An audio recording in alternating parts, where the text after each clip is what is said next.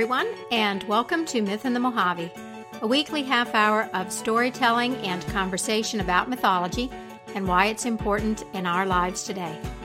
I'm your local mythologist, Catherine Svela. I live in Joshua Tree, and I'm pleased to bring this program to the high desert and beyond here on Radio Free Joshua Tree. I've had a few special requests lately to replay the show that originally aired on May 18th, the weekend of the Joshua Tree Music Festival. That show was about music and the muse and the Yoruban goddess Oya, who is associated with winds and storms. So, in deference to the listeners who'd like to hear this show, and out of respect for Oya, who has certainly been present here in the Mojave for the last week, we'll turn the clock back today to May 18th. Sing to me, O Muse, of the Joshua Tree Music Festival. I, like many of you, am feeling very inspired right now about our annual music festival. Anticipating this marvelous mix of music, art, soul, and community, I thought that today I would provide you with a little bit of mythic food for thought about music and about what might be happening out there at the campground as I speak. You might have already noticed that the word muse is very closely related to our word music. That's because in Greek mythology, there were 9 muses who were the goddesses of music, song, and dance, and the source of inspiration to all poets. They were also the goddesses of knowledge, who remembered everything that had come to pass. As one of the interesting things about the muses is that they were the daughters of Zeus and Mnemosyne, or Memory. Depicted as very beautiful young women, they inspired all of the poets. Homer, who I quoted at the very beginning with that little "Sing to me, O Muse," Hesiod, all of the people who gave us the original poems that are the cornerstone of Western civilization. Their cult was on Mount Helicon in Greece, which is a real place, and people, men actually, used to congregate there and hang out with the shepherds, who were the original recipients of ideas from the muse. Now, I really like this idea that the muse, as poetry and musical inspiration, is closely connected to the idea of memory. When we talk about memory, we're not talking about just personal memories, what happened to you literally in your life, but we're talking about the memory of the world soul, and the ability of artists, poets, and musicians to tap into something and tell us about something more than what just might have happened to him or her. This idea that music in particular comes from something outside, that the ability to create it is a process of channeling, as is the ability to perform it, is a really, really ancient idea. To be infused by something compelling that comes from the outside. Yesterday I heard an interview with Tom Waits on YouTube where he was giving his acceptance speech into the Rock and Roll Hall of Fame. And what really struck me is that Waits talked about the need to be quiet, to just wait and let the big ideas come. He said it was a lot like fishing, just waiting for that big fish. And I have heard Bob Dylan's process described also in that metaphor of fishing, of sitting and waiting to catch the really big fish. That waiting is also waiting on the muse. So when we're thinking about or feeling our way into the relationship between mythology and music, we are talking about something that's very old, and we're also noting that the power of music comes, like the power of mythology, from its roots in the archetypal. So music isn't necessarily a narrative. I mean, although there are ballads and songs that tell stories, music doesn't necessarily have to be a narrative like a myth does. But both of those things are coming from the same really deep waters, from the imaginative unconscious that mixes the other in the world with the human, that connects our personal experiences or allows us to use the filter of our personality to tap into the collective. Now, I know that as a writer and a storyteller, I long for this experience of being visited by the muse, of being inspired and transported into something that is much juicier than anything I can come up with on my own. And I know that there are many, many others of you out here in the desert with a similar longing. This idea that the desert is a place that is loved by the muses is one way to imagine the creative vitality that I think many of us feel like we can tap into here. Another thing that I just want to throw out to you in my quest here to provide a little mythic food for the musical experience that we're all sharing this weekend is the understanding that a primary dynamic in our psychic life, and I'm talking about our personal psychology and also the psychology of our culture, is the dance between masculine and feminine energies. I'm not talking about men and women per se as gendered individuals. I'm talking about the archetypal dualism and dialectic between the qualities that human beings describe as being particular to one or the other orientation. So, for example, archetypally and even culturally in the way that we use these symbols, the sun is usually imagined to be masculine and the moon feminine. And there's a similar sort of relationship between thought and emotion. Thought is being associated with the masculine, emotion with the feminine. Well, so what does this have to do with music? In music, in the creation of music, the instruments and the mathematical structure, the form of music, is often connected to the masculine. So in Greek mythology, for example, the trickster Hermes creates the lyre, which is the first instrument. And he gives it to Apollo, the god of order and structure and mathematics, as a means to make music. And Apollo then becomes the Greek god of music. And then also in Greek mythology, of course, we have Pan with his flute fashioned from hollow reeds. Pan, like the original image of the Pied Piper, who played music that nobody could resist. So the form and the instruments have often been connected mythologically with the masculine.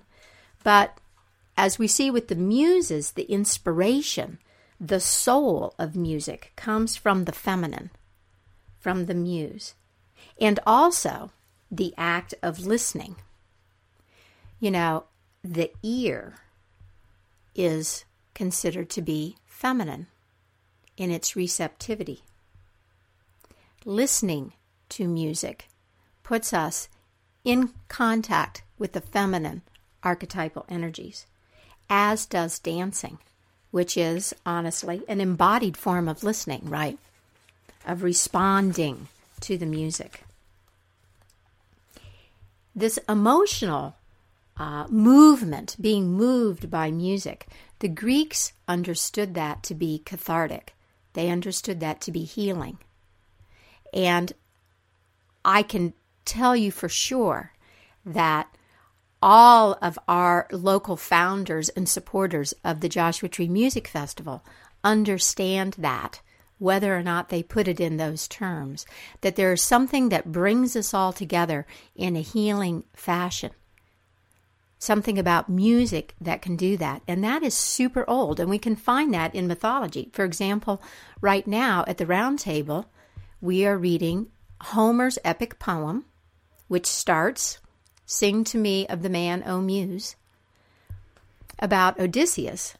In that poem, there are several places where Odysseus is sitting at a feast, and the bard starts singing about his history, about the battles at Troy that Odysseus fought, about his disagreements with Achilles, one of the other great heroes. And Odysseus cries when he hears this. Now, what we're supposed to understand, of course, is that those are painful memories. But also what we're supposed to understand from that is that there is a healing that is taking place for Odysseus. There is a way in which the music conveying the memory of his past is going to help him make something out of that. And it's going to be the story that he tells us in Homer's poem, the Odyssey. But there's this beautiful relationship there between the music and the emotions it elicits, his memories and his ability to turn that into a story that's useful to him and to the rest of us. So I've been talking here a lot about Greek mythology, but these ideas are found in other cultural mythologies as well. For example, in Hinduism, the Hindus have the goddess Vak, who was known as the universal poetess. And her name, Vak, which is Sanskrit, means word and voice. Vak is the goddess who forms the universe through the creative power of her word. And this is a word that many of us today know. Right. Om. In Hindu cosmology, sublime sound, beginning with the word Om, is the essential nature of all that is. Vak is the mother of the 4 sacred Vedas, which are the spiritual text underlying Hinduism. And the Vedas contain many, many, many songs and hymns, because from the Vedic perspective, to understand the sacred mysteries of the universe, you have to perceive with your mind, that is, hear the words, get the ideas, and you have to feel with your heart. And the way to do that is through music. It's through singing the poetry, the chanting. These are pathways to heart experience and to a spontaneous reception of the spiritual truths. And I have to point out here again that, again, we have this interplay between the archetypal masculine and the feminine. This idea that there is structure, something that's apprehended by the mind, and that there is also something more dynamic, fluid, soulful, that is felt on the emotional level, on the heart level. If we can move past the patriarchal values that privilege the masculine over the feminine, then we can find many lovely and useful ways of understanding the creative power between the union and the tension, even, between these two forces, the masculine and the feminine. So, I'm going to make another move here. From the Greek to the Hindu and now to the Yoruban. You might remember that you heard a little bit about Yoruban spiritual practice and mythologies in the show that I did about Ishu. Well, in Yoruban traditional music, they focus on the deities. There is a lot of drumming and singing. Those are the main elements of Yoruban music. And there is a different drum beat and a different drum to call each one of the deities. In Yoruban religion, music is used, the drumming and the dancing and the singing, to invite the gods, the Orishas, to come down and party with us. So by drumming, to call Oya, for example, and I'm using her as my example because we're going to go a little bit deeper into Oya later on in this program. By drumming to call down Oya, you're inviting her energy to come down and party with you. Now, I don't know the backgrounds of these couple of bands that are going to play later on this afternoon at the music festival, but I couldn't help but notice that later on today, on Saturday, at 5:30, there is a band from Sierra Leone, Janka Nambe and the Boo Boo Gang. And then at 8:45, there is another group, the Dogon Lights, and their members come from a variety of backgrounds, including South Africa and Cuba. The little bit that I dipped into the music of these two groups, I could really feel the influences of this Yoruban idea of calling down the gods. So I hope I'm not trespassing on their program and musical identity to say that, but I'm very interested to see how the mythological roots and the instruments and the influences that these two groups use might relate to some of what I'm talking about here. And I'm certainly going to be there to hear the music, so even if Oya doesn't show up, maybe we can dance together. Okay, so most of the time that I've been talking to you about mythology in the last few weeks, I've been talking to you because I'm interested in change and transition. How does mythology help us navigate that? And now today, specifically, we've been talking about music and the creative dance between the masculine and the feminine. And now introducing this notion of the Yoruban and calling in forces, creative forces, divine forces. I want to talk to you specifically about Oya. Because Oya, the Yoruban goddess of the whirlwind, speaks to us quite often, I think, out here in the Mojave Desert, where the wind is something that we are frequently in conversation with. Oya, in Yoruban, the Yoruban pantheon is associated with wind, storms, lightning, tornadoes. Her images often show her dancing with wildly swirling skirts so that you get this image of tremendous amount of energy that can even bring destruction. She's the spirit of change and the spirit of the chaos that often comes with that. Now, her associations are much broader than what I've just outlined here. But let's stop here for a moment. And because this is a show about music, I thought what I would do is first play you a bit of music that is Oya's drumming. And this is from the Drums of Passion by Babatunde Olatunji. And it's a song to Oya called Primitive Fire.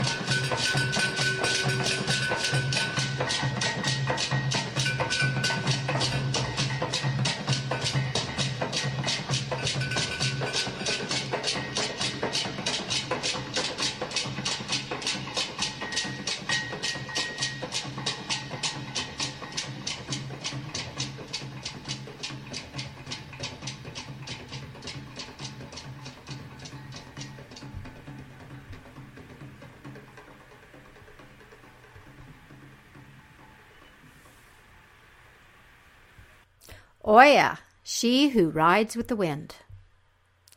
Oya was married to Ogun, who is the god of war and metal, but she left him to marry Shango, the god of thunder and lightning.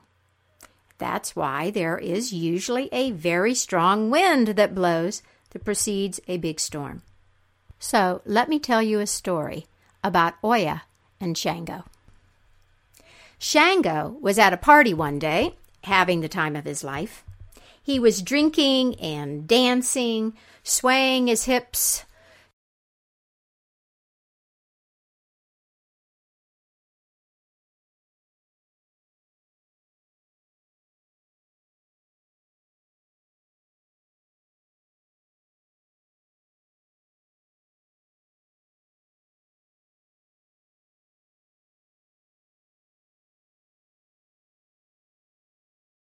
Saw this. Well, days go by, and Shango's nowhere to be found. Oyo, however, was wondering where he was. She had already left her husband Ogun, and she was at Shango's house, anxiously awaiting for him to return. And the days went by, and finally she started poking around his house, and she discovered his pilon, which is a wooden pillar that he used to sit on. I sort of see this as a pestle, because she found his pilon and his other magical object, which was a mortar, which is where Shango hides his secrets. She was very worried about Shango, but she was very inquisitive about what was so special about these two objects. And since he wasn't there to stop her, she removed the red cloth that was covering them. And at first, they didn't seem to have anything special about them. But then she looked into the mortar and she noticed that it was kind of gleaming, and she looked closer and she saw that there was a kind of a clear liquid inside the mortar that started vibrating. And as she watched it, an image took shape in this fluid. She saw the face and body of her lover Shango, and she saw that he was being held captive by his enemies. Oya saw that he was locked in a cage fit for a dog, and that his enemies were all around him making fun of him. She also saw that he was furious and desperate to get out of the cage, but he couldn't because he didn't have any of his powers. He had been taken by surprise. Oya got very, very upset about this, and lightning sparks started to form in her hair, and she yelled up to the sky and called for a lightning bolt to come down and help her. And it did. And with the image of Shango's face reflected in the liquid, she put it to her lips to kiss him, to kiss the face of her beloved. And the instant that her lips and her mouth touched the liquid, they started to burn furiously. She staggered back and forth, wondering where the heat was coming from. She ran outside to the well to grab some water, but nothing eased the pain. Finally, Oya opened her mouth wide because she could not stand the burning sensation, and when she did, a huge fireball came out of her mouth. Everywhere she turned and screamed, fire was released from her mouth, and everything was burning. At this moment, a lightning bolt crackled in the sky and fell right to her feet, and Oya screamed again and stepped onto the lightning bolt. The lightning bolt rose into the sky with Oya standing on it and took her to where Shango was held captive. She landed there screaming these burning fireballs. Shango's enemies saw her coming and were so afraid that they just ran away. And of course, Oya went to the cage and released her lover, Shango. At first, he couldn't figure out how she could have done it. And then he saw the last whispers of flame coming from her lips and understood that his new mistress, Oya, had gotten into his magical powers. They got onto a thunderbolt together, and they rose up into the sky, and they went back home. And when they both arrived back at Shango's place, Oyo turned to Shango and spoke to him of her deep love, and he was very happy that she had released him. But he was also upset that she had discovered his secret. Now, from that day forward, whenever Shango goes into battle, his mistress Oya goes in alongside him, fighting. What I like about that story of Oyo and Shango is their need for each other, the masculine and the feminine working together. They're different. They have different powers, but the survival of each depends on their collaboration. A lot like music, part skill, part inspiration, the instruments, and the feeling. That's it for me, Catherine Savela, and Myth in the Mojave this week. Thank you for listening, and I hope that you'll tune in again next Saturday at 3. If you have questions about today's program or mythology in general, you can find me, Myth in the Mojave, on Facebook. So I'm going to close this week with another piece of music. It's Brazilian candomblé, which is the spiritual practice of Yoruban slaves that were brought to that country. It's also to Oya. I'll see you at the Joshua Tree Music Festival. In the meantime, happy myth making and keep the mystery in your life alive. Ballet.